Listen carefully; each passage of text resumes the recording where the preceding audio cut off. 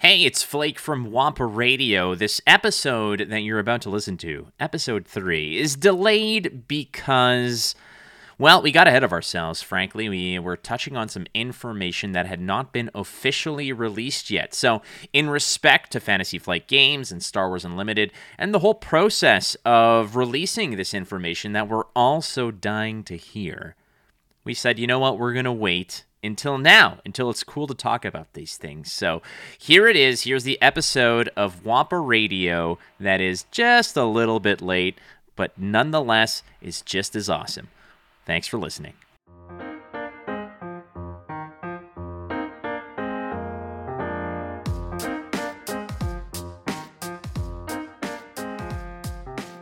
Welcome, ladies and gentlemen, to episode number 3 of Wampa Radio, a podcast that focuses on Star Wars Unlimited, the decks, the strategies, the discussion, the Charmbaka, with quite the festive shirt there. Wow. I was waiting for you to notice the shirt. I noticed it.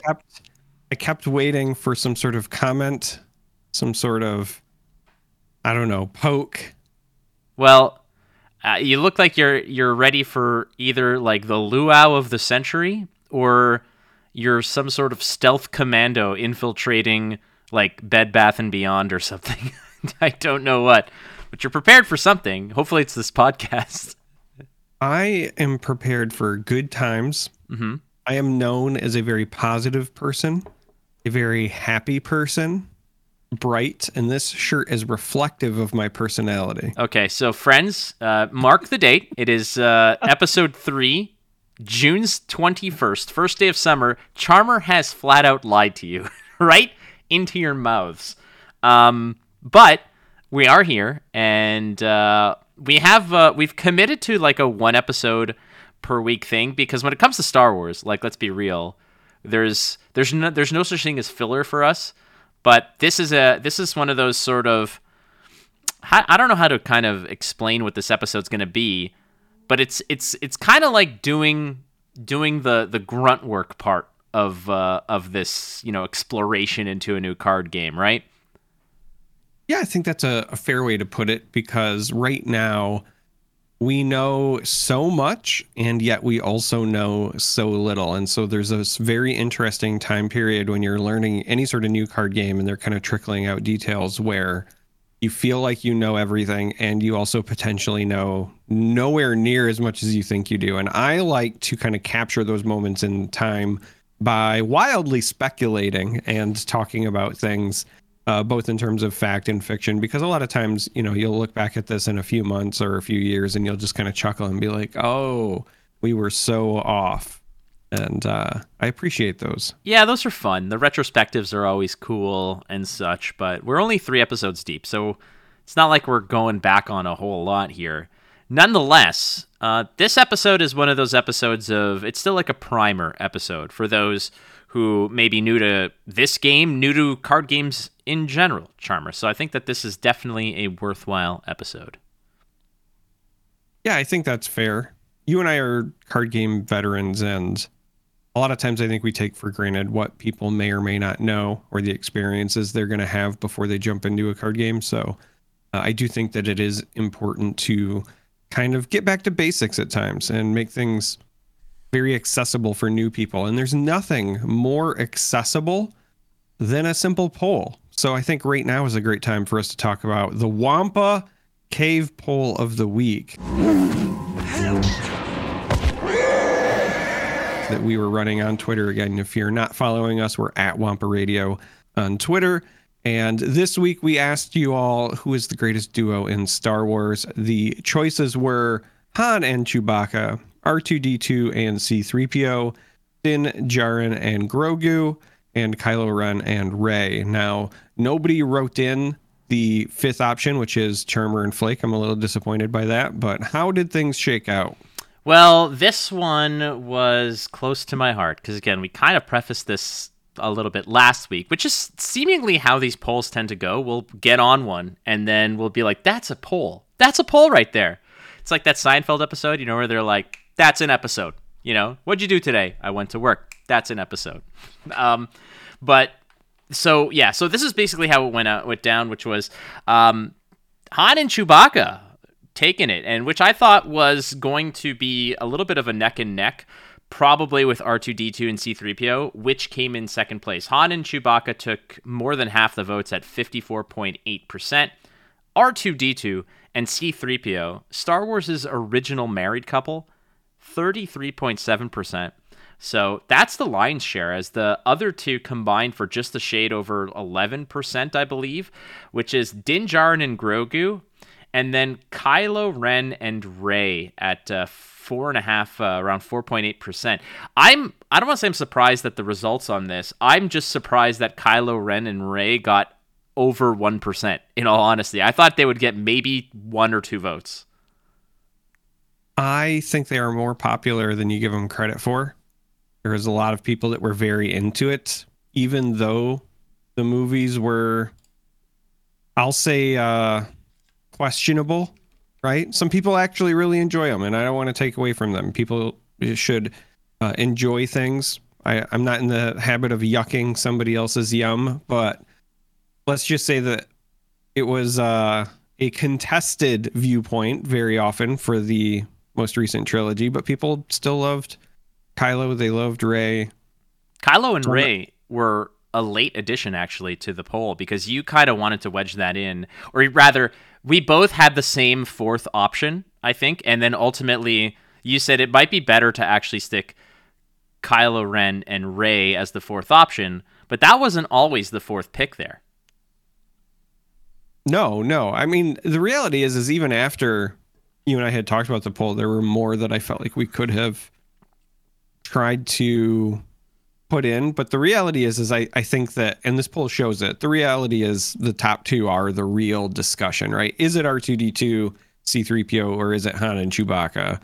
And in this case, Han and Chewbacca won the fight. They did, but there was love that I had for, you had for, that some of the write-in votes, I guess, had for Anakin Skywalker and Ahsoka. And I think that a lot of this is going to be skewed in the same vein wherein, I don't want to say, it's whatever the opposite of recency bias is. I mean, because there's the OGs, which is C-3PO and R2-D2, all the way back from the original trilogy in the 70s to same thing with Han and Chewbacca. And not only that, but Han and Chewbacca got a refresh in, they had their own movie in Solo. They had, obviously they were in The Force Awakens. They were there as well. And same thing with like C-3PO and R2-D2. They had the prequels to get acquainted and sort of have that kind of relationship. Whereas Din Djarin and Grogu are very much the past 2 or 3 years worth of Star Wars canon. And Rey and Kylo are the past 5 or 6 or 7 years of, or however many it were, of Star Wars canon, right? So I guess there's certain amounts of people that I found when it comes to any type of Star Wars content, that card games, whatever, a lot of it is people who grew up with it. I don't know if this is the same with you when you interact or you kind of get immersed in sort of Star Wars communities, but even with the Star Wars CCG community, that community has sort of aged with the content. It's sort of, and I get it, it's a defunct game and all, but I'm wondering if there's a lot of people who are diving into Star Wars tabletop stuff at an earlier age or at a younger age, or if it's just people sort of chasing that same nostalgia that we used to have playing the old games. I think it's a bit of both. I will say that, you said it's the opposite of recency bias. I call it the nostalgia bias or the first impression bias. So I have this really weird theory. This is not Star Wars related, but if anybody has ever played any Resident Evil game, my running theory, and 9 times out of 10 I'm correct, is that the first one they played is always their favorite. Like, I have a buddy of mine who swears that Resident Evil 2 is like the best of the franchise up and down. And that was the first one he ever played. And I have this weird soft spot for the original. And then I know other people that are like, no, Resident Evil 4 is like where it's at. But then when you ask them, it's like, well, that was the first one I played, right? And it's because it's very, very hard to make that first impression again, right? And so with these long franchises, and Star Wars is definitely in that vein as well, right? Lots of content for you to choose from. Nothing hits you in the feelings the same way that first exposure does. And that's also why I swear that, there's a lot of folks that love Revan, right, from Knights, and I get it. Cool character, great game series, right? I'm hoping that we get the kind of remake or remaster that they've been teasing. But also, like, I remember other Star Wars games, right? So I've mentioned several times, like Dash Rendar is somebody that I really enjoyed because that was, my exposure to character-driven Star Wars video games. So I think that for whatever reason, the first time we fall in love with something, it's just hard to recreate that magic. I think that in maybe a couple more years, with the fleshing out of characters like Ahsoka, with the series coming out and such, I think that there's going to be a little bit more reflection on how important she was to the tale, because she was, I don't want to say a side character, obviously not, from Clone Wars. She was a very much centerpiece of Clone Wars. However, it was just part of that Clone Wars. You never saw her in any of the movies beyond that. You don't know what happened to her. I'm really curious to see where her story ends or what's going on, what happened to her. And perhaps that will have more people endearing themselves to her, looking back at how she got to where she was, watching Clone Wars, seeing that incredible relationship develop between Anakin and Ahsoka, and then start maybe leaning towards that. But again, Twitter's limitations beyond its CEO is the fact that it only allows 4 options within the polls themselves. So we gave you 4 options, and those are what they are. Ultimately, I think one of the reasons that I started leaning more toward the Kylo and Ren being included on the poll, just for full transparency, is that I think Ahsoka and Anakin, more so than the other 4 that we ended up listing, she kind of grows out of that duo. You know what I mean? Like, she starts with Anakin and she has a great relationship with him. And they even revisited that. I don't know if you've watched all of the Tales of the Jedi shorts, the, young Dooku, young Ahsoka stuff. And I loved that. And I actually felt like that was the best showcasing of her relationship, is like that teacher mentor thing with him. But ultimately, throughout the course of Clone Wars, she grows not just away from Anakin, but away from the Jedi, kind of becomes the gray Jedi thing. We see more of that kind of departure in Rebels.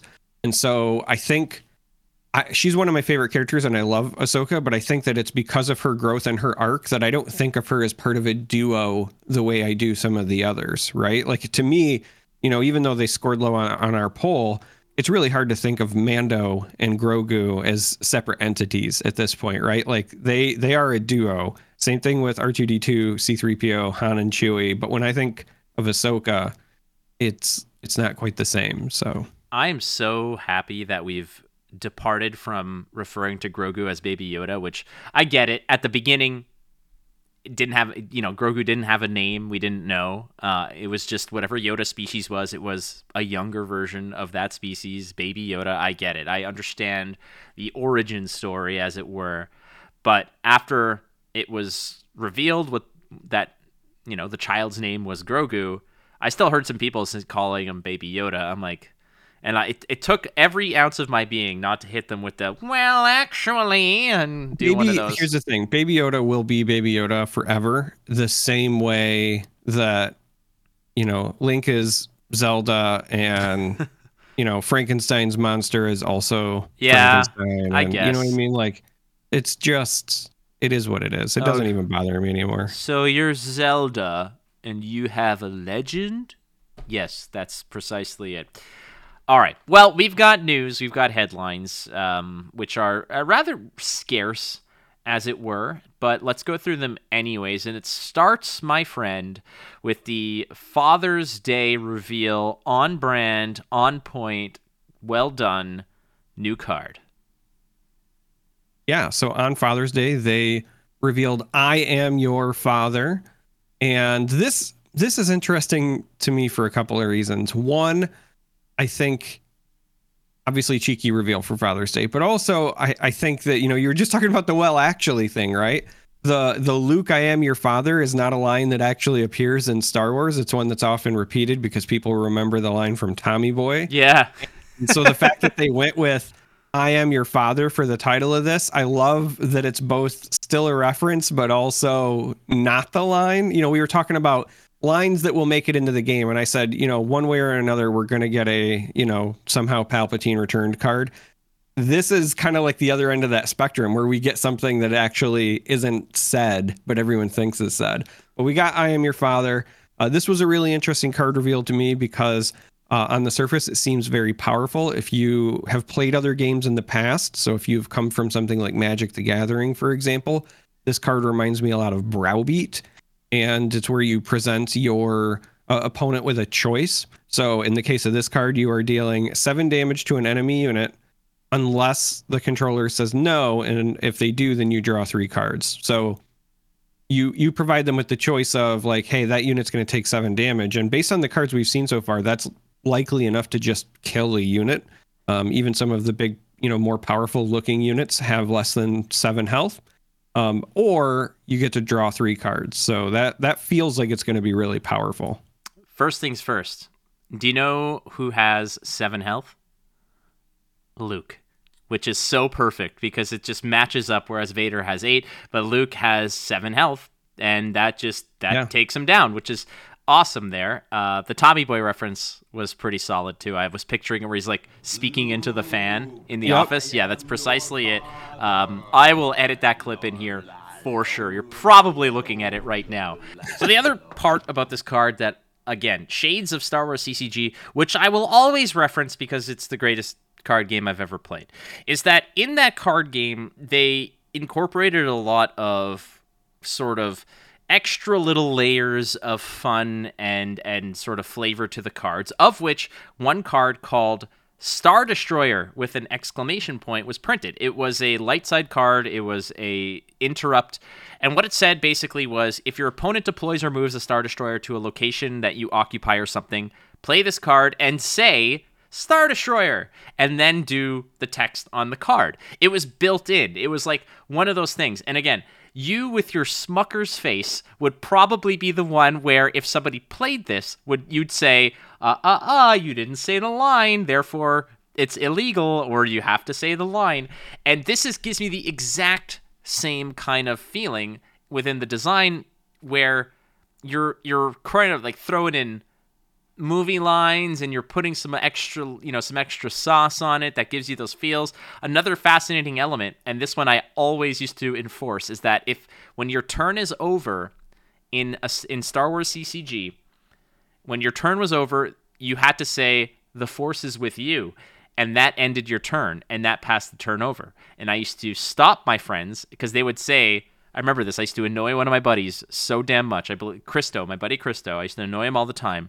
Because he would say, all right, it's your turn. He's like, I'm done, your turn. And I would just I would sit there and wait, smugly, channeling my charmer, which I had not even met in my life yet. And I would wait. And then he would get annoyed and he'd be like, the Force is with you. I'm like, thank you. Now it's my turn. And he'd be like, you son of a bitch. And like, yeah, so that's one of the things I want to take out of this card, which is super just delicious when you're thinking about it. Yeah, the only thing that really disappointed me is that in the card text, it's just a no, but like small letters, just a simple no, right? Like I wanted them to say like, unless the controller says, no, that's impossible, while like clinging to a weather vane, you know, I really wanted them to, you know, kind of force them to go ham-fisted with it. But it is just a simple no. Well, there's a worse one. From episode 3. I think you know what I'm talking about. No.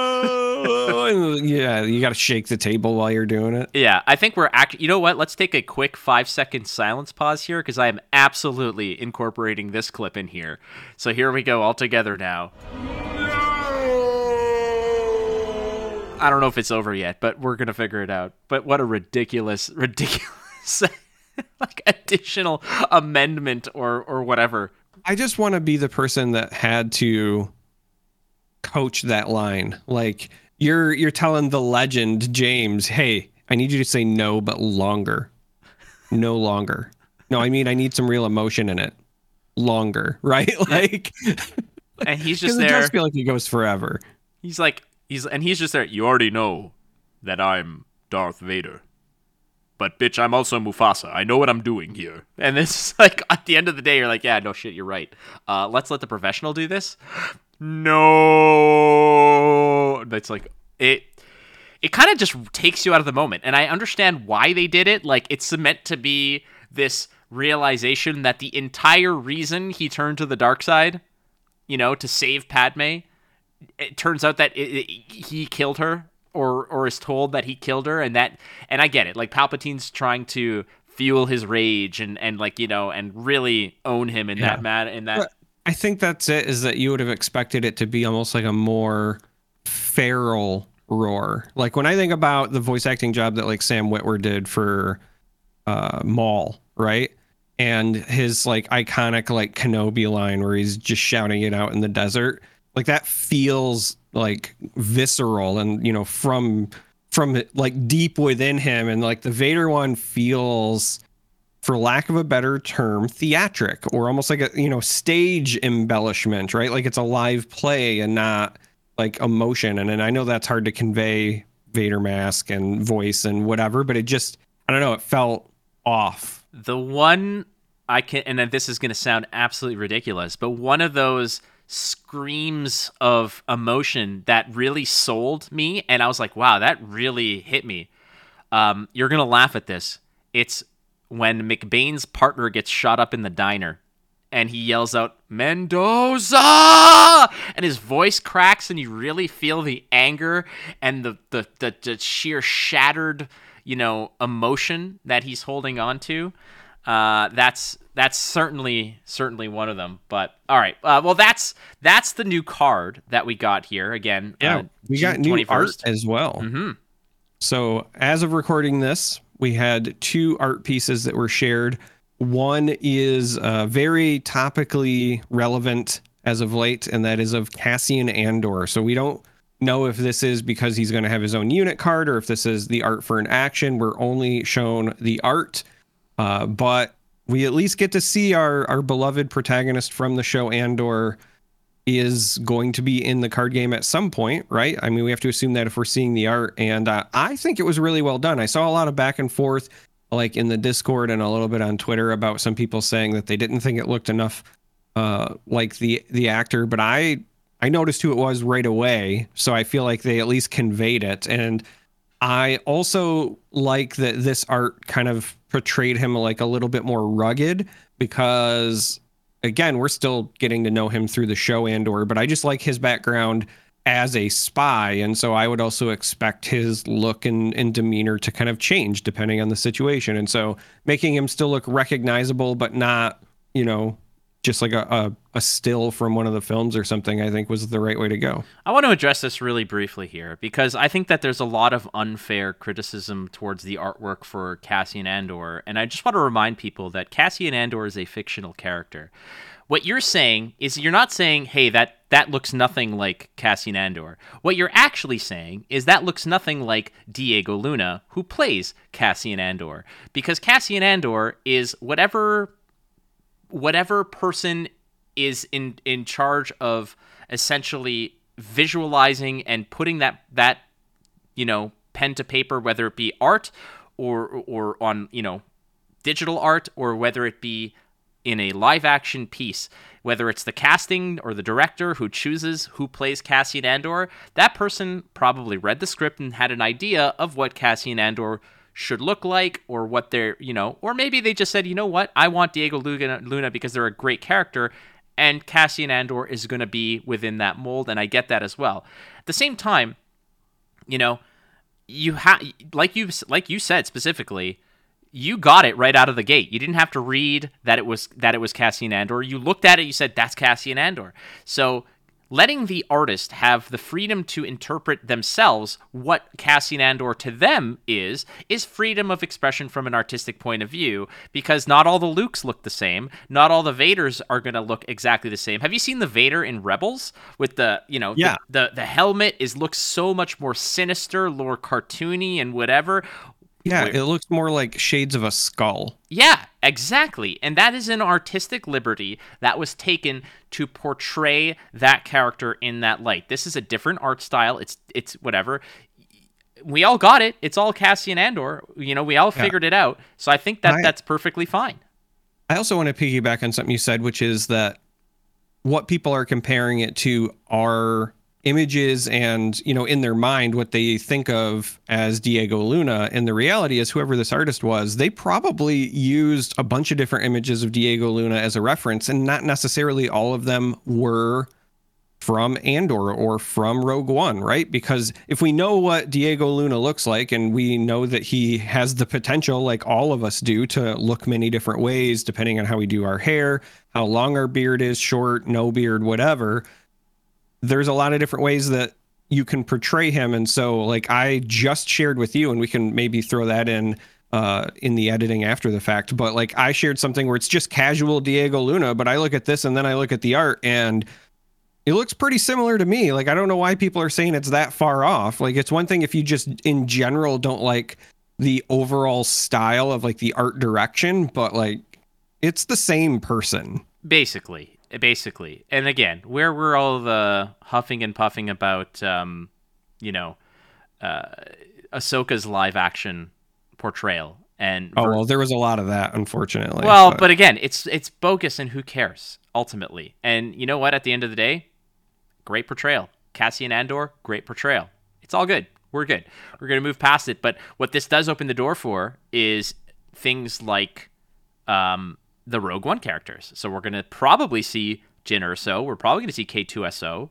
I would probably hold back on certain releases of certain characters. For example, in Star Wars CCG, they didn't release cards like R2-D2 and Chewbacca and stuff like that until future sets. The Emperor Palpatine didn't get printed until like the 8th or 9th set, which was unreal. It was pretty late.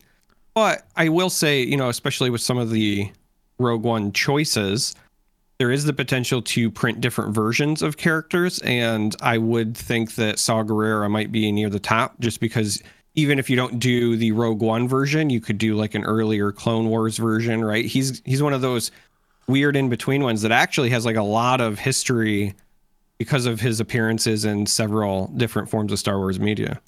Next one is one that I think got me so hot and bothered. It is one of my all-time favorite characters.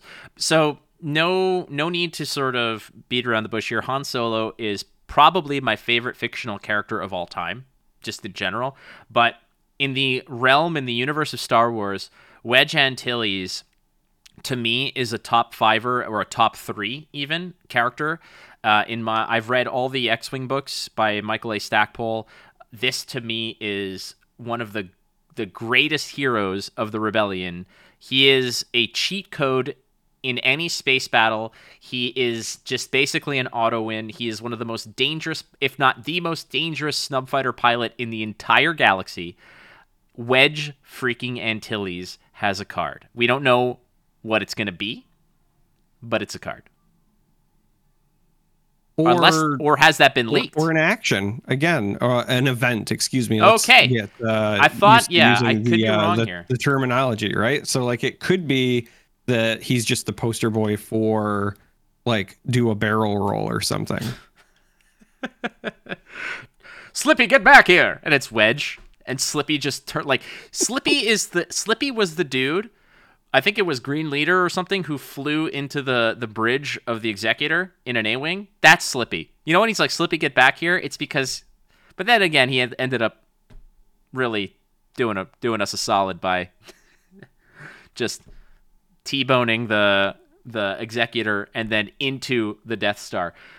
But yeah, that's all the new jam here, which is fantastic. And again, it's a slow trickle, ladies and gentlemen. We're not getting new stuff. We're not seeing the game for minimum 6 more months. So we need to kind of keep ourselves a little bit on planet Earth when it comes to understanding the slow trickle. There was a little bit more huffing and hawing of the fact that, oh, it's not a card, it's just the art. Yeah, but look at the discussion we were able to have purely off of a piece of art. There's still 180 days plot or so until the turn of the year, until the turn of the calendar year, and then we can start talking about how many more months until release. So we're 6 months until we start talking about how many months, which is still, unless they bamboozle us and pull a surprise, but I don't Well, expect that. like what though? Like what would the surprise be to you? Like what they're just gonna be like, oh, sorry, it's coming out in fall. It wouldn't be fall. Like I would expect if they were going to do any sort of surprise that it would be like an early January release, because they keep saying that it's going to be next year sometime. But the fact that they've been trickling stuff out and then that, they're going to have that Gen Con presence, maybe the bamboozle is that it's not like late quarter 1, because you and I have been kind of theorizing that we expect it to be maybe quarter 1 of next year. But in my mind, that usually, if you say quarter 1 of next year, you usually mean like February or March. That's just the way things traditionally roll. But maybe they want to catch like the right after Christmas crowd or something. Maybe they're going to try to time it with some other release. You know what? Like, you kind of slightly sold me on that, to the degree of if they already have a major OP structure put together, maybe they don't want to, pussyfoot around and be like, let's just fire this full throttle in January, have our pre-releases, have our launch parties, whatever, and then February rolls around and let's do some local tournaments. March rolls around and it's like, all right, here's your first sets out. Let's have some fun with the first set, because the next set is dropping, in April, and then kaboom, or May. So you've got some time to sort of go through it. I could definitely see that if they really want to hit the ground running, they would probably have to launch the game in January, right after the holidays. And I think that's fair. If they're trying to time it with like a calendar year, right? So imagine you get like let's say mid to late January launch, and then your next set is out April, maybe early May. And then, if they do 3 sets a year, then they could target like in August, September for the last set. And if you're breaking that up into chunks, then that last set would launch just in time for people to start brewing with it and using it going into whatever their, Galactic Championship would be, because that would probably be October, November-ish, right? If you're trying to time things with a calendar year. So I could absolutely see that. Again, entirely speculation though, because all we know is next year sometime. But the fact that we're talking about it this early and they're giving us as many details as they are right now, I'm just saying that it is a possibility that it could be sooner rather than later.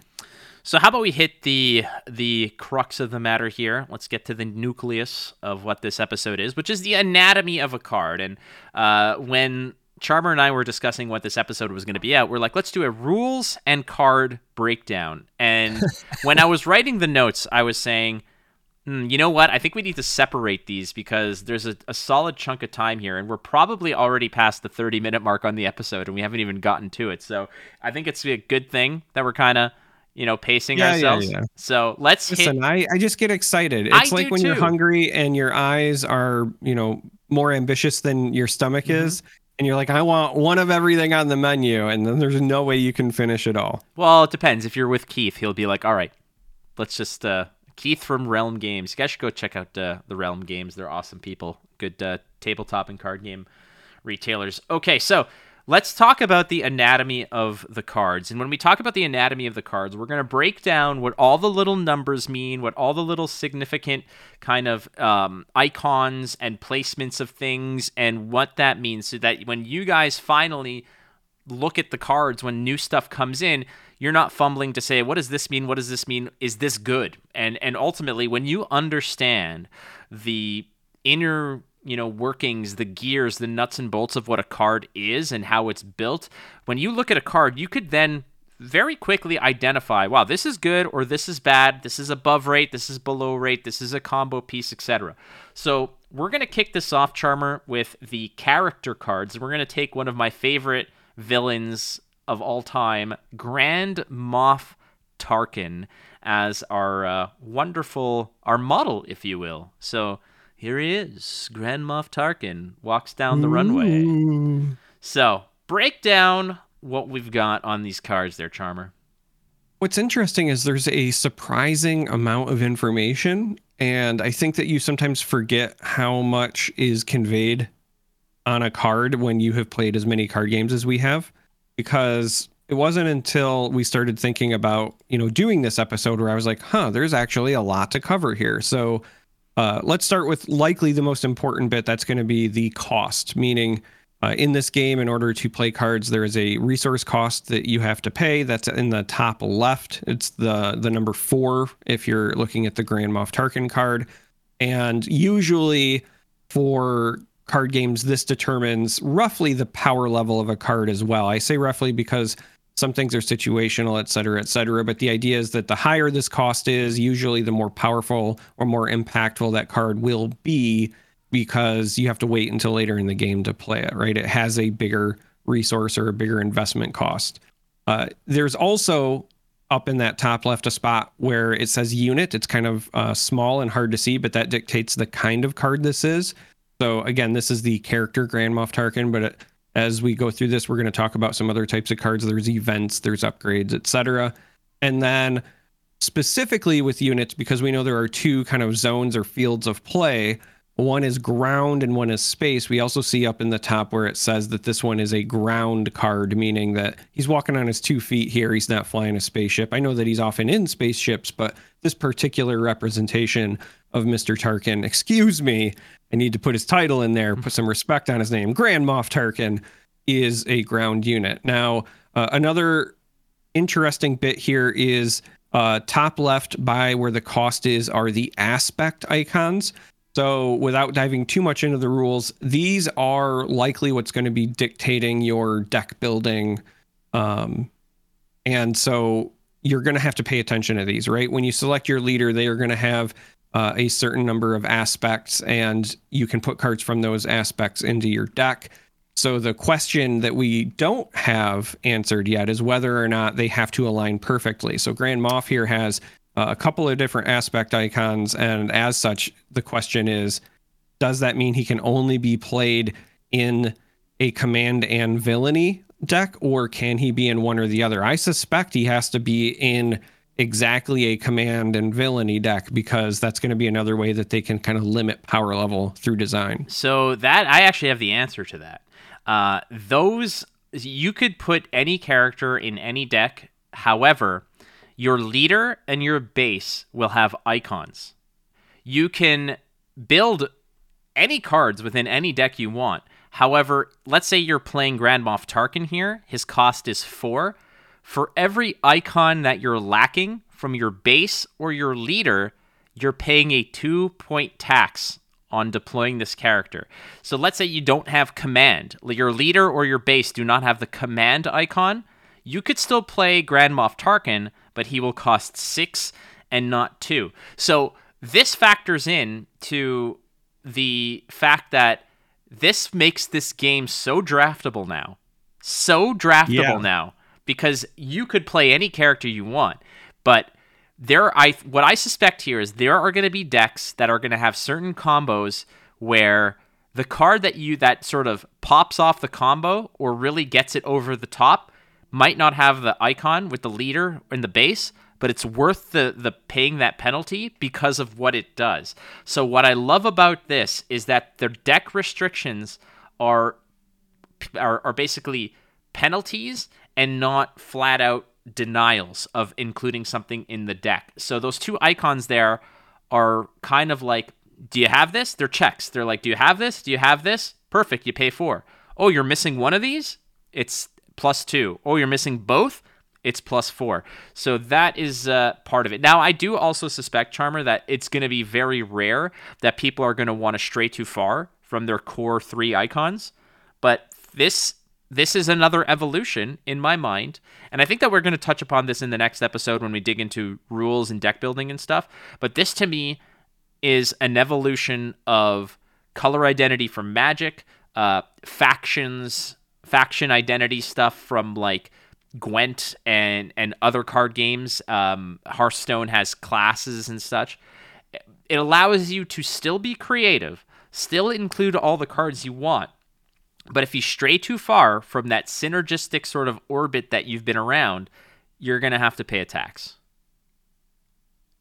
See, it's also really interesting because there are going to be certain cards, and it'll, I think, make more sense when we get to like some of the events, for example, but there are going to be certain cards that will likely be answers, right? So traditionally in card game design, if you're somebody who's new to it, a lot of times things are balanced around the idea of every card has an answer, right? Every check has a balance. And a lot of times what that means is that through kind of trial and error, people kind of figure out that some decks, like outright full decks, have to counter other decks, because when you build your deck, you want it to kind of have a goal or a theme. And so straying too far from that theme is too punishing. But if your deck is very good at countering something else, then you kind of end up with this checks and balances triangle. However, if some strategies are so, powerful or pervasive, the fact that any decks can slap in potential tech cards and just pay attacks means that it's also going to open up the ability to balance things, right? So I think about, again, a card that we're going to look at a little bit later where it's like Vanquish, where you can just destroy any non-leader unit. That could end up being a meta staple, and you'll be more than happy to pay the tax on that just to answer certain strategies, for example. Oh, definitely. Absolutely.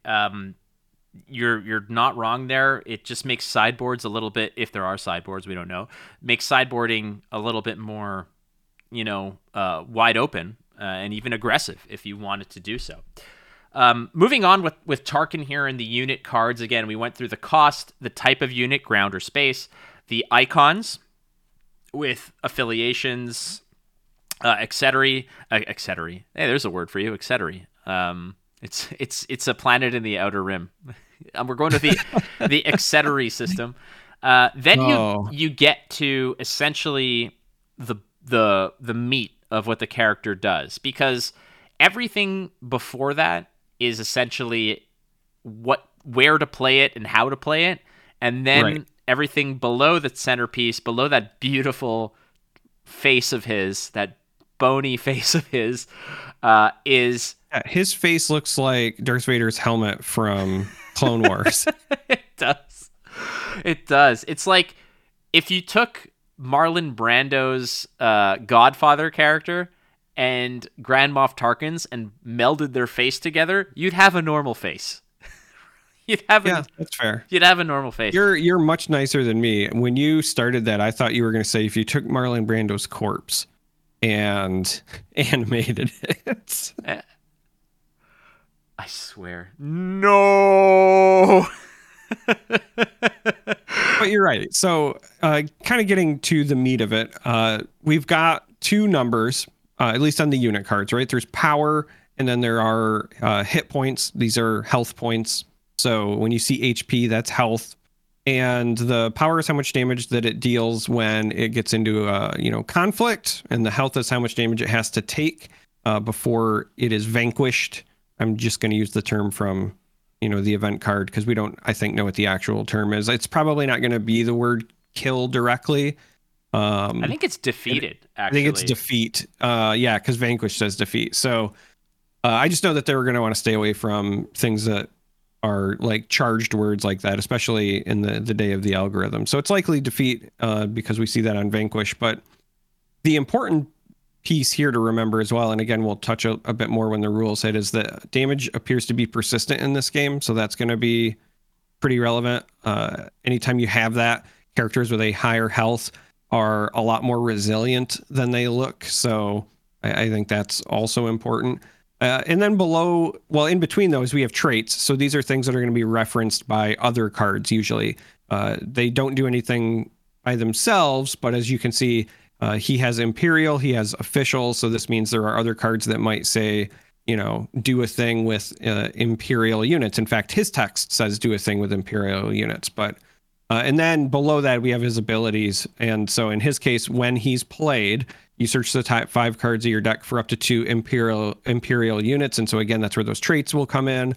And then you reveal the units, you draw them, and then the other cards go on the bottom of your deck in a random order. And I'm still surprised by the random order part, just because it's for 2 reasons. One, usually because there's already shuffle variants and things like that. A lot of times whenever you have these abilities, you kind of want to provide some sort of agency to the player. But if I'm being honest, a lot of the games that are being designed now, they allow the player to choose the order, mostly because it's much easier from a gamekeeping standpoint, right? Because you don't have to sit and like randomly choose the order. You don't have to roll dice and stop the flow of play in order to randomize it effectively. So that's the only reason I'm a little surprised to see random there. I want to put this in context of another card. Actually, no, I'll do that at the end of this because, again, the power, the hit points or health points. I was actually going to ask you. I was curious what HP means to you. To me, it's hit points.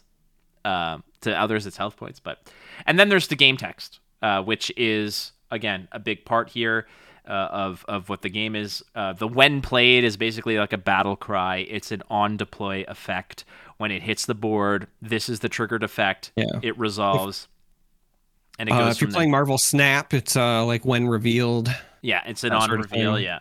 And then there is basically the character's traits. And oftentimes, for example, Grand Moff Tarkin is an Imperial, an official. There are going to be cards that say your Imperials get plus whatever. His text itself, go get 2 Imperials. So these are, again, part of the game text of a unit card. It also doesn't say different. I just realized that technically, if you're running more than one Grand Moff in your deck, he can reveal himself and put him in his hand. So I just imagine that scene from The Simpsons where Moe throws Barney out and then Barney appears behind him, but instead it's Grand Moff Tarkin. Basically, it's like the Obama awarding Obama a medal like thing. That whole meme, I totally get it. I also want to just put this in context of, we're talking about, you know what, like we prefaced this entire discussion with, once you know what all the numbers mean, you'll be able to gauge how good a card is stat-wise versus cost, etc.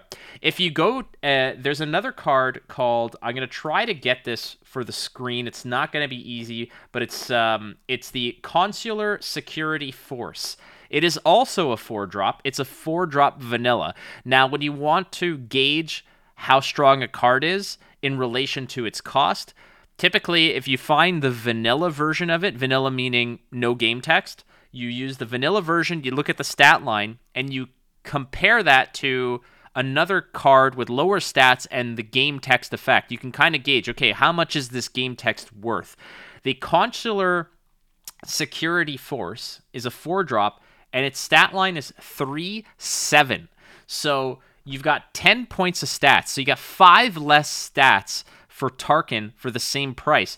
So fishing cards out of your deck is going to be pretty significant, I would suspect. If you're sacrificing 5 points of stats, it's because Tarkin's game text is going to be good.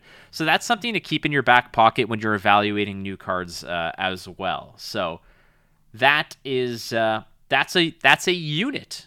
That is a unit, as it were. And there's, again, space equivalent is basically the same thing. What else we got? So the other card types are events. I'm so sorry. We need to back up for a second because Sure. Grand Moff Tarkin, on the card text, there's something in front of his name that is... Oh, yeah, we didn't talk about the star. We did not talk about the star. The star, ladies and gentlemen, is another very, very important element to what these characters and these cards are. So in front of his name is a little star, and you and I had kind of come to the same conclusion, which is that this represents a character being unique, meaning unique to the universe, but that also means unique to the playing field when we're playing the game, because it's a bit universe breaking and immersion breaking to imagine a sequence where you're fighting against 3 Vaders. We've all seen those scenarios where, you know, you've got a squad of stormtroopers that are being devoured by teddy bears with sticks on some random forest moon. That happens, right? But you only have one Vader. You only have one Luke. You only have one Jar Jar Binks, the powerhouse that is Mr. Mayhem himself. And so that's what that star is going to represent. It's just going to be a way to kind of limit the impact, but, you know, of the immersion, but also, again, a way to balance these cards as well, because while Grand Moff Tarkin here has just a when played effect, some of these other named characters will likely have pretty powerful effects for when they're in play themselves. And this is another way you can balance them by not allowing multiples to be going off at the same time. Pretty important. Well, this is, imagine it wasn't there, and Grand Moff Tarkin goes and finds a Grand Moff Tarkin and puts another Grand Moff Tarkin on the board, which then searches out another Grand Moff Tarkin. And then you have Grands Moffs Tarkins. All right. All right, so next up is events. Events, we mentioned them, and the card that we've got on screen here for those with the ability of moving pictures of the YouTubes is Vanquish. Vanquish is a tactic, but more importantly, it's an event. Yeah, so the big change here is that events are going to be cards that when you play them, they do their thing and then they're gone. They're just kind of like a one-time effect. And in the case of Vanquish, you still have a cost, you have an aspect icon, you have a name. There is still even a trait, right? We see tactic, so there's a possibility that you'll have characters that interact with certain types of events. I suspect that this will show up mostly in like the space thing, for example, because you're going to have things that are specific to starships, but you might also see some on the the ground units as well.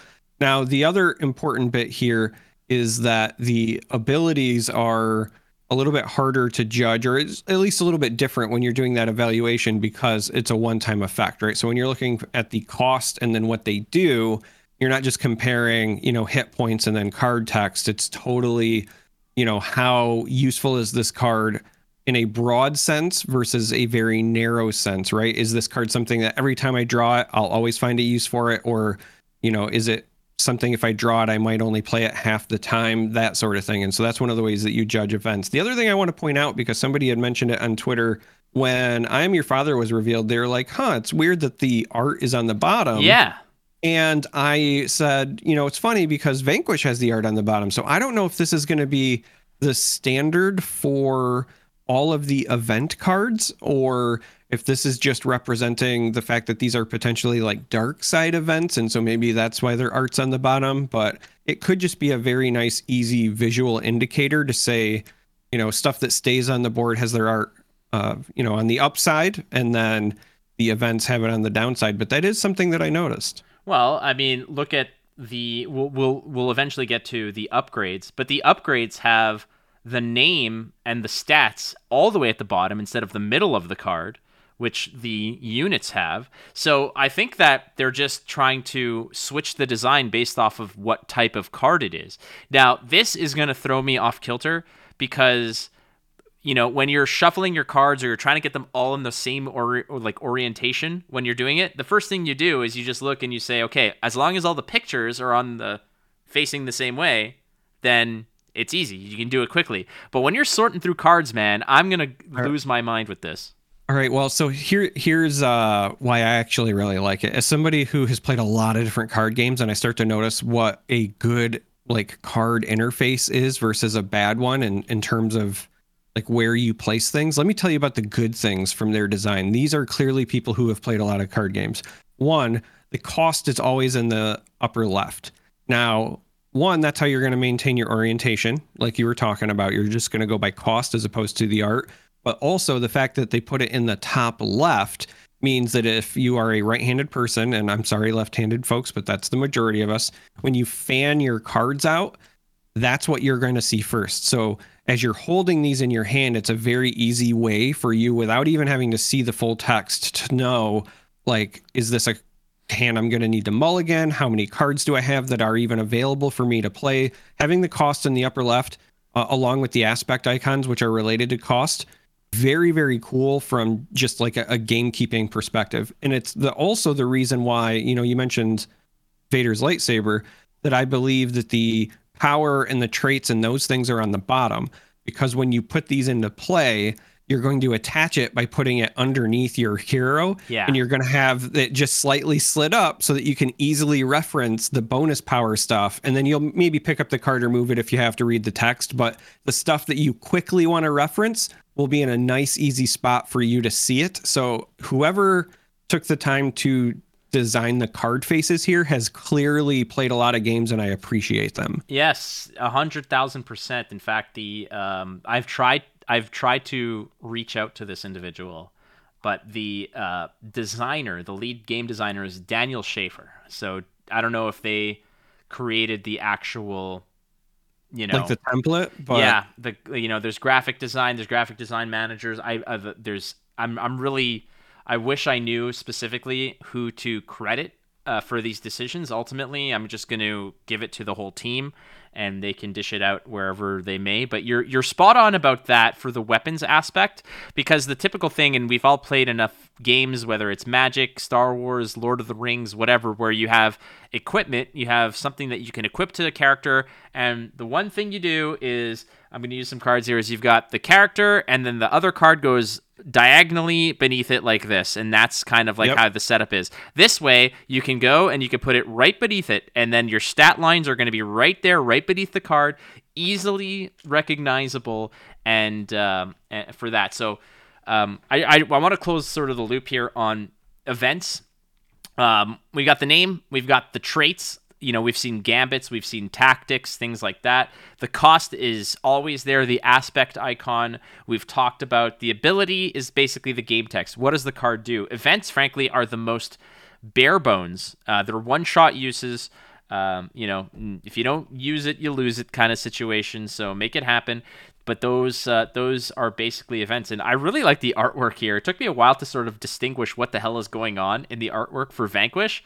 But when you figure it out that it's Vader tossing Palpatine into the Death Star core, you also then think about how he will eventually return. Well, I also kind of chuckled because once I figured out what it was, I was like, oh, so you're telling me that Palpatine's not a leader unit? Not a leader. Because it's defeat a non-leader unit. And so I was like, oh, is this some shade at Palpatine? Oh, God. Look at me. I'm the leader now. That's so cool. He wasn't the leader at that point. That's for sure. Oh. Sweet. I mean, I'm sure we'll have a Palpatine leader. Don't get me wrong. But I just thought that was kind of funny. I was like, oh, you're throwing a little shade. I see. Let's move to... let's go to Vader, Vader Saber, which is the next type of card, which is an upgrade card. We haven't talked about bases and we haven't talked about leaders, but we talked about them in the previous episodes, and I think that they're fairly... leaders are essentially going to be like units. It just, they sort of come into play. We'll talk about how that occurs in our next episode about the rules. And bases are just 30 hit points and an aspect icon. But how about these upgrade cards, Charmer? Right. So there's a couple of things that stand out to me here. First, let's just cover the basics. You can see it's an upgrade card in the upper left, along with the cost and the aspect icons as well. We still have a name, still have our little unique symbol. So this is very clearly Vader's lightsaber, not just any lightsaber. So that means likely only one of these in play at a time. And then we have the abilities section. This is where one of the first things jumped out at me. One, this says attached to a non-vehicle unit, so we're already referencing those traits that we had kind of pointed out. But the other thing says, when played, if attached a unit is Darth Vader, you may deal 4 damage to a ground unit, but that's a when played. And there's also attached to a non-vehicle unit, but I don't see any text for moving this around. So I think that these upgrades are going to be like a one and done play, unless there is like some other inherent just game rule for shuffling things around, which I do find to be really interesting, because again, if this is truly a unique upgrade, weapon, it's Vader's lightsaber. Maybe you don't have Vader in play, or you haven't drawn him yet if he's not your leader and you're playing a different kind of deck. And you have the lightsaber, you might play this because you need the immediate value, and then if you draw Vader later, you're just kind of stuck until you either find another lightsaber or find a way to get it back to your hand, whatever the case may be, because there can only be, the one Vader's lightsaber. But I did notice that there's not, at least on the game text itself, any way to like move these around. And then the last part, just real quick, is what we had talked about before, and that's the bonus power, health, and traits on the bottom, and a nice, easy spot to reference. I looked at the rules. There's no mention regarding moving items around. It's kind of... picture it almost like a buff spell or a buff enchantment in Magic, or a buff spell in Hearthstone. You point, you click, the dude gets what it is. It's bigger, it's badder. So you have to kind of you have to make decisions as to where they go. And we haven't seen any cards like Weapon Levitation or something like that, where you can steal a weapon or destroy a weapon or something like that. I'm sure those are coming. I'm sure we'll see them. I'm sure that they're going to be aspect specific. I'm waiting for like lightsaber throw. and it's like you discard this from your Vader to deal 3 damage because that's the power on this, right? But like you throw the lightsaber. That's so cool. I definitely agree. But the rules do say that if your character or if your unit is defeated, the weapon is also defeated, which means they both go into your discard pile. Right. So you can't shuffle it about. So if you want to give, you know, I don't know, A non-vehicle unit. So if you want to give Grand Moff Tarkin a lightsaber, you want General Hux to have one. I mean, there's so many different options. Give him a lightsaber. It does cost you a bunch though, but I think the beauty. Well, it does. It's only 2. It's not terrible, but what I do like about this is, given the fact that a lot of your bigger characters are going to be built into your base, they're going to be leaders, you're going to rely on them to do a lot of heavy lifting at a certain point. Having a card like Vader's Lightsaber with Vader as your leader, you can't go wrong, because you'll always have Vader ready to rock and roll, where you pop him out with your epic event, flip the card over, he's now, I don't know what he's, a 5/8 or something like that. He is now a force to be reckoned with. You jam his lightsaber on him, he's sniping somebody for 4, and suddenly he's he's running around as an 8/9, just a terrorizing, a powerhouse. You can't even I am your father him. That's how badass he is. That's how fat and sassy he's going to be. Well, that's because he doesn't know who his dad is, so... That's true. It was the Force. His dad was the Force. Somehow the Force has returned. Oh, God. Well, I can't wait for us to get a retcon, and his father was also Emperor Palpatine. Don't go down those routes. Don't. Those are the 3 types of cards. And before we move on to like the mailbag and stuff, I do want to talk a little bit about the 6 aspects, which are essentially your classes, your ideologies that you're going to be building decks around, as they are basically printed on every deployable card that you're going to have. Every card that you see is going to have an aspect associated to it. I would be very surprised if they print no aspect cards. I think that we actually will get some with no aspect. You know what? I wouldn't be surprised. Neutral cards or generic cards are prevalent in many card games. Typically, they're understated for the cost based on their versatility.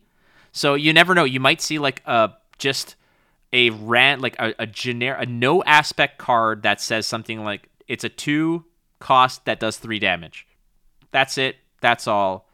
It's like a lightning bolt or a lightning strike in Magic. It's just cost 2, point and click, but it's generic, right?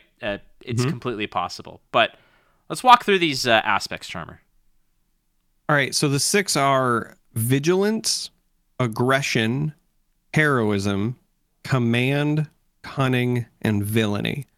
And I love that these are like generic words that can apply to several different facets of the Star Wars universe, as opposed to being like faction specific, right? Like the idea of command being something that could represent, Imperials and Rebels. Cunning could represent either side, even aggression, things like that. So I really like that they gave themselves these like broad outs, and also because these are almost in a way like, character or trait defining words themselves, it kind of gives you an identity for what to expect when you kind of put your deck together as well, right? Like if you're running a aggression command deck or something like that, then you would expect it to be, a military aggressive, like this is going to be your probably Assault on Endor style deck, right?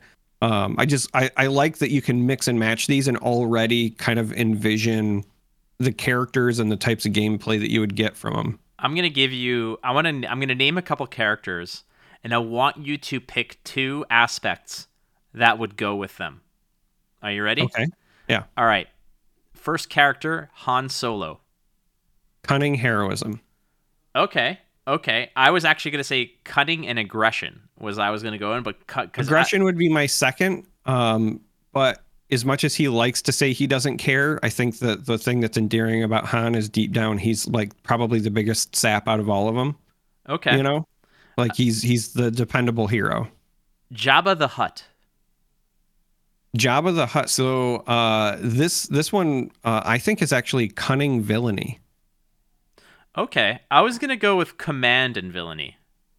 I could see command as well, but he's not really like in the actual tactics. So when I think of command, I think of like these are your military leaders. They're going to be like tactical. Okay. And while Jabba definitely gives commands, he's not like a micromanager. He just expects you to get it done or else, right? Obi-Wan Kenobi. I this one is actually tougher than it probably looks. So for Obi-Wan, I'm going to go with vigilance and heroism. Oh, that was mine. Those are the ones I was Only, looking at. so only because the other one I could pick is I could have picked heroism and aggression, because he's actually surprisingly one of the most aggressive like Jedi characters when you look at the comparisons throughout media. But I'm kind of saving that for Mace Windu as well. I think Mace Windu is a Jedi that could fall under the aggression faction as well. Yeah, I can see that as well.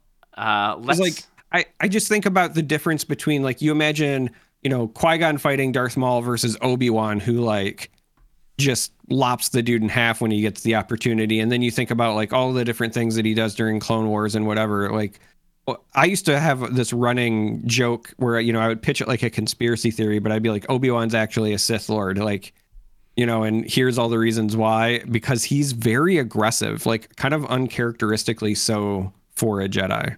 I feel like there's going to be characters that are going to be ultra powerful, but will be 3 aspect characters, wherein, like, you want to include this character, you're going to have to either pay a pretty significant tax on them or build basically around them.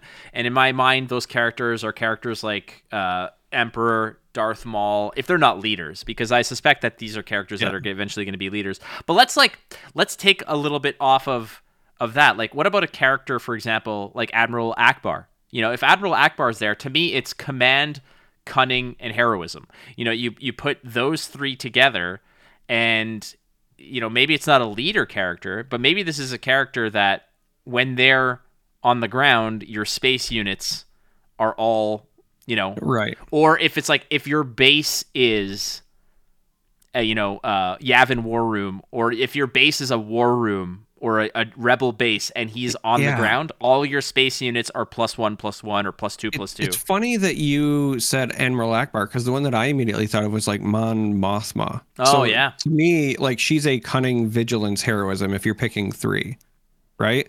Because she's like kind of playing, the politics game. She's got that cunning side to her, and we see that different side of her, that new side of her in the Andor series, right? But she's definitely still stoic and heroic in her more like traditional portrayal as well. So I think she could easily fit into that kind of like ground supporting the greater scope of operations kind of role. So let's do this. Let's do this right now, because we're just spitballing characters that we don't know if they're even going to be printed in this set or whether they're going to be leaders or not.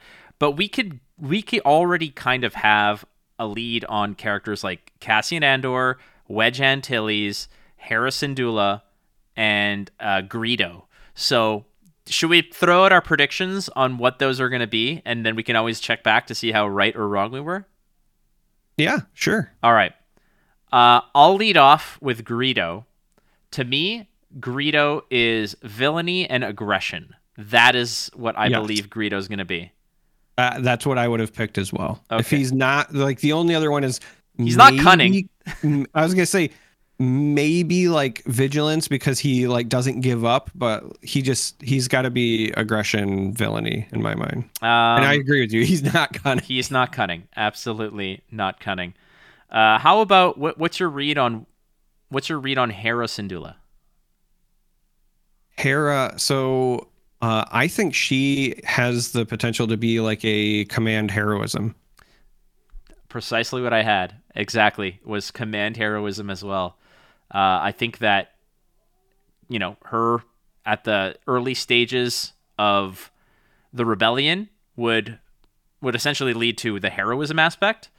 Mm-hmm. And she commanded, and I mean, even in the books afterwards, post the fall of the Empire, she was General Hera Syndulla. She was a commander, commanding lots of troops. I agree with that one. I'm good with that one. All right. I'm gonna lead off with Wedge, because Wedge is my guy. Okay. For me, Wedge is vigilance, heroism. That is Wedge to me. I would even edge a little towards aggression. You know what? I'm calling it aggression, heroism for Wedge.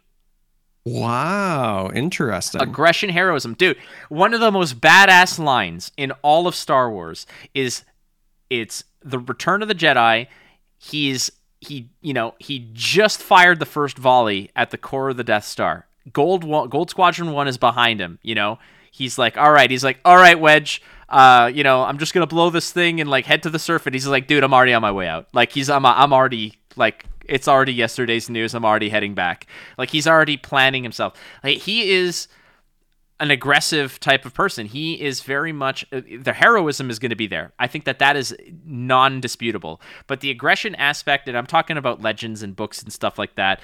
But the dude is like, okay, we have to do this. Why don't we just blow up all of it while we're there? Kind of thing like that. Like, let's just make this count. Like, I'm the best there is. Yeah. I'm with the people who are just almost as good as I am. Let's get this done. I think that heroism and aggression for him, because the heroism comes from being brave and being a hero, and the aggression comes from the fact that he trusts his own skill set, that he is just going to get it done, so he's not afraid. He's going to get in and just make it hurt. All right. I could buy it. I think he's going to end up in like heroism, vigilance, or I could even see maybe heroism command. But I like the aggression take, which is interesting because that's also where I'm going with my Andor. So I'll lead off on Cassian. I think Cassian is going to be cunning aggression. And that might be a bit of a hot take because I don't think like he very well could fall under the heroism with the rebellion. But he kind of like more so than any other standard quote unquote rebel character lives in that gray area. Right. And even when we see him in Rogue One, where it's, supposedly further in his kind of like spy for the rebellion career, he tells Jyn like, I haven't always done good things. And so I think he very well could be a cunning aggression type character. So I like the cunning take. I think that one is just without a doubt. I think that Cassian Andor is going to be cunning. I think to me it's vigilance because he's with being a spy, with people constantly out to get him, to hunt him down. He needs to always be aware. He needs to be in tune with his surroundings, who to trust, who not to trust. It's interesting because all of these also kind of depend on where they are in their arc, right? Because late Cassian, sure, I could see him like needing to be vigilant, but I think about like, Cassian on the vacation planet where he gets arrested just because he's literally not paying attention and, argues with the Imperial robot and gets arrested for being in the wrong place at the wrong time sort of thing. Like, you know what? You could definitely be correct because like if we take a character, for example, like even just like Leia in A New Hope is, to me, it's more heroism, aggression kind of thing. Standing up to and talking smack to Tarkin and talking smack to Vader and things like that. Whereas Leia in the sequels, like General Organa, is more command and vigilance. She's less about taking risks. If you notice, she's so much more about weighed options and making sure that things are accounted for. She's less the give me that rifle into the garbage chute flyboy. She's more of I didn't tell you this because you were going to make I didn't tell you this part of the plan because you were going to make a stupid decision based off of what I was going to say. And we only have X amount of ships. We cannot risk it even if we have a golden opportunity here. It's not worth the risk. So the evolution of the characters as well. And we're going to get tons of variants. We're going to get Farm Boy Luke. We're going to get Cloud City Luke. We're going to get Lando, young Lando. I said Tartar Control Lando, all the different variants. But ultimately, we're going to get so many different versions of these kinds of things that there's going to be different ways to play them. And again, we're going to dig into this in droves next week when we dig into the rules. But the deck building aspect of this game with very loose restrictions, It's not saying no. It's saying yes, but is what they're doing when you're deck building. I love that. I really, really love that because that is something that you might not get from a lot of different card games out there. Yeah, I'm on board. Speaking of a lot of different card games, is now a good time for us to hit our bad feeling mailbag? It is absolutely time for the bad feeling mailbag. I got a bad feeling about this. I have a bad feeling about this. I've got a bad feeling about it. Quiet. So the reason that I did that transition is because this week we got a question from Jedi Geek Girl. Says, always happy to leave a question for a fellow podcast's mailbag. My question for you guys is, if you could take one thing from previous 4 big Star Wars card games, so they reference like the CCG, TCG, LCG, Star Wars Destiny, etc., and bring them to Star Wars Unlimited, what would the answer be for each one? And it can't be something we know or leaked, meaning like something that is potentially still either on the table or it could be in the future, like that sort of thing. And there's a lot of Star Wars card games with a lot of interesting stuff. So this is where the crack in my armor is exposed, the weakness in the Death Star plans for Flake, as it were, because of those that you've named, I've only played one. I've only played Star Wars CCG. When the new card game came out, like right afterwards, I bought some, didn't really play it much, wasn't a fan. The living card game didn't touch. Star Wars Destiny I didn't touch, I think because at that time I was knee deep in other things. You didn't mention Young Jedi. Yeah, I didn't mention Young Jedi because she didn't mention Young Jedi. But yeah. Young Jedi is also on the table. So if you're not familiar, that was a very short-lived one that came out around like when Phantom Menace came out, because they were kind of trying to capitalize on the new movie launch, and it was also when Decipher was having some of their own internal troubles. So there was a card game release called Young Jedi. If I remember it, you could buy like starter decks that had Obi-Wan and Darth Maul, I think, were like the themes for the first one.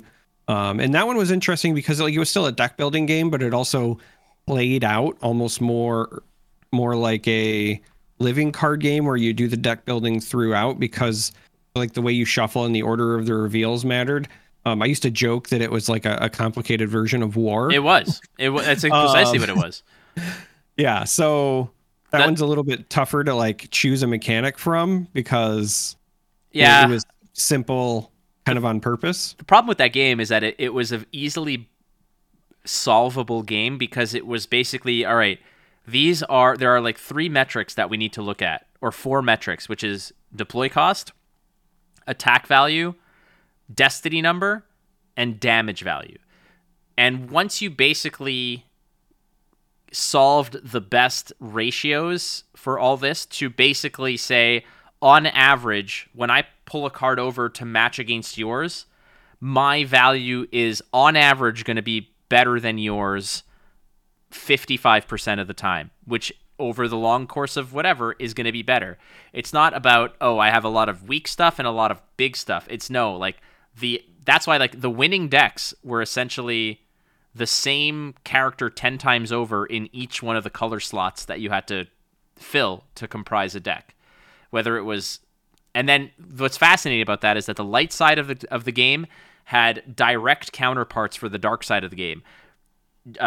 Qui-Gon Jinn and Darth Maul were the exact same card with different pictures on them. That was it. So if you solved it for the light side, you built the precise exact version on the other side. So in that game, if I remember correctly, the like championship deck was like, all right, I'm running 30 Obi-Wans and support cards, and the dark side version, the dark side equivalent, were Trade Federation tanks. So I'm running 30 Trade Federation tanks and whatever the support card equivalents were, and that was it. That was it, because they figured out, well, Obi-Wan has a base power 4, a destiny number of 4. Together that creates like a cumulative positive value of 8. The damage on the card is only 2, and the deploy cost was 4, which means I could play that and his lightsaber once per turn, every single time. Right. And that was essentially how that deck was basically made. Yeah. it was a solvable format. So Yeah. we would I like went on to, I went on a little bit of a tangent here. I'm no, sorry. you're fine. Like we would just like to avoid that. So with that in mind, I'll do a little bit of the heavy lifting here, but I will also say that it's going to be kind of a cop out because some of the things that I like from the games you haven't played, Flake, are similarly in the old Decipher Star Wars game, but just in a different way, kind of a different mechanic, right? So Star Wars Destiny, like if I had to take like one thing from that, because that also incorporated dice, and there are some other things I think to like and dislike about it, but the thing that just stands out to me is like it was a game where you went back to locations again, right? Like there was a place like where you would have a battle, and that was always one of the things I liked about the Decipher Star Wars game, right? Is that you had not just a location, you had lots of locations by the end. And so whenever you were doing something, it felt like you were doing something in the Star Wars universe, right? Like I could envision these characters having this battle in this place, having the shootout in this cantina, right? And Star Wars Destiny, kind of brought back that location feel. So that's what I would grab from that. And then from the living card game, they had two different things. So when you resolved fate cards, there was like a priority number. And then there was also these like bits where you would compare these like little dots. I think they were on the left side of the card. We'll have to find an example or something to see if I'm correct in my remembrance of it, because it has been a while. So I apologize. But I think there was like little dots on the sides of the card for when you would resolve the edge battle.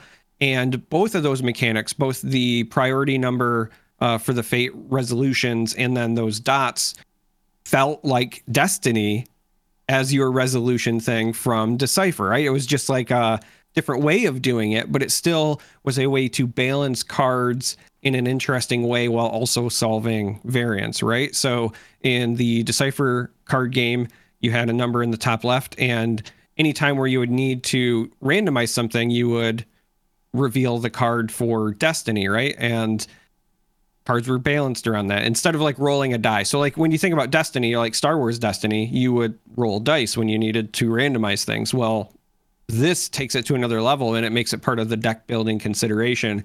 And the living card game had a similar thing, right? So you had these like dots, as I remember them. I can't remember what the actual name for it was, but I know that they're like little dots on the sides of the card. Use those to resolve your edge battles. And then you also had like a priority number for when the fate things would resolve, right? So imagine you and I are taking actions in Star Wars Unlimited, and if you play a card and I play a card, maybe even though you played yours second, it resolves technically first because it has a better priority number, if that makes sense. So stuff like that, just to provide depth and also give you greater consideration during the deck building portion of playing a card game, I think are really cool. So that's what I would bring in. Yeah, the tough part about answering this question is that we've seen the anatomy of the card. We've seen the rule book, Yeah. So there's not many secrets or not many, rooms for us to maneuver in. Right. Yeah. So that's why I was also trying to pick stuff that was not in the rules, right? That we know about. So yeah. Okay, so I've got one that I think it has nothing to do with the actual gameplay. It'll have to do more so with organized play. What I want to see is the reinvention of the old school region maps that were based off of Star Wars regions or sectors or planet systems, etc. Like growing up, I was in like the Hoth region, and there's like Coruscant and this and that and whatever, and that those regions were divided and fought over for championships, not by state, not by province, or not by city, or not by unique event. It was he won the Hoth Northridge Championship, and people would know, oh, Hoth Northridge, that's Quebec and Ontario, or he won this, or he won that, or Endor, he won Endor, or this, that. I want to see that come back. I loved talking about that. I loved that aspect. And You just like it because you had a cool location. Oh, like, dude, Hoth absolutely. is one of the better ones to end up with, man. I don't want to be the Endor champion. no, you don't want to be Endor champion? Listen, if you're the Endor champion, even though you're the winner, you're the top dog in your region, you're just going to be like, oh, you're the teddy bear guy, right? Like, what am I? We can't even celebrate outdoors. We literally picked the We picked that for our logo, our icon for our podcast. Like, I respect the Wampa. We picked it because it was probably the best representation of us, which is holed away in a cave, away from all signs of life, within a Loud, Star Wars cranky. universe. Yeah, eating meat off of a bone, just that kind of thing. But that's what I would want to see back, because when it comes down to rules and card stuff, I say unfortunately. Fortunately, we already know all this stuff. We're just waiting for new cards. But yeah, man, that would be it for me. So thank you, Jedi Geek Girl, for a wonderful submission, and we invite all of you out there in whatever region you are, even if you are in the Endor region, because we don't care. We love it. We love everybody. It's just not for me. I love it and appreciate it. It's a nice place to visit. Don't get me wrong, but I don't want to live on Endor. You make it sound like we're talking about like Portland. Hey, nothing Portland. against it. It's just I would never really want to live there. That's just me. So yeah. All right, friends. There you go. Do you have a question for the Bad Feeling mailbag? Do you want to reach out to Charmer or myself? You can touch base with us at Wampa Radio on Twitter. Myself at WatchFlake. Charmer is at that Charm3R, because this edgy mofo and his coolness. It's my droid designation. Yes. Yeah. You know what? You didn't do it last time. Tell us your Twitter account in your droid voice, please. That's Charm3R. It's right to the scrap heap with you immediately. Restraining bolt and in the garbage with you. You would sell me to a pack of Jawas if you could. They wouldn't take you. They would not take you. You know that scene where it's they would take one look at you and say, Utini. Yeah, Uncle Owen, this one has a bad motivator. Is there anything more you than a bad motivator? Let's get real. Yeah. I am not just I'm Charmer because that's my droid designation, but I am a broken, unsellable, unsalvageable droid hauled around in the back of a sand crawler. Oh man, I know what I'm doing tomorrow. I'm making some R5D4 Charmer memes. That's what I'm doing. All right, friends. This is also a good opportunity for us to invite you to please, subscribe to the channel here on YouTube, if that's where you're checking us. But also, if you're catching us on any of the platforms like Google or Apple Pods or Spotify or wherever you are, leaving us a 5-star review, honestly, is the best way that you guys can support us. It helps us with all of the big algorithmocracy that we live in, and sincerely, it does do us wonders. So please hit us with a 5-star review. You probably don't even have to type anything. You just click and say cool, and then that means the world to us. Charmer, anything you want to sign us off with? Any more droidisms? No, you can't overdo the bit. Like, that would be too much. No. Actually, you know what I want to sign off with? I think I want to provide a teaser for what I think our next poll should be. Okay. Best music choice from Star Wars. Hear me out, because we need at least 4 to run our poll. So we got the classic, the Force theme, right? Tatooine music, that very iconic. But we've also got like the Imperial March, Duel of the Fates, Cantina music. Dude, those are the Mando 4 theme hits. Those are the Mando theme hits too. Yeah. Though, like there's some good choices in there. I'm just saying That's it'd be a great tough. poll. Well, you know what? Like that's a tough one, because we have to separate this. We should do in canon music, like the music that is featured as within the Star Wars universe, and then we can do the like John Williams stuff. Like, I think we have to separate it, because I got a week to think about this, but we'll get it done. We'll get it done. Friends, thank you so much for listening to Wampa Radio. We will catch you next week. Bye-bye.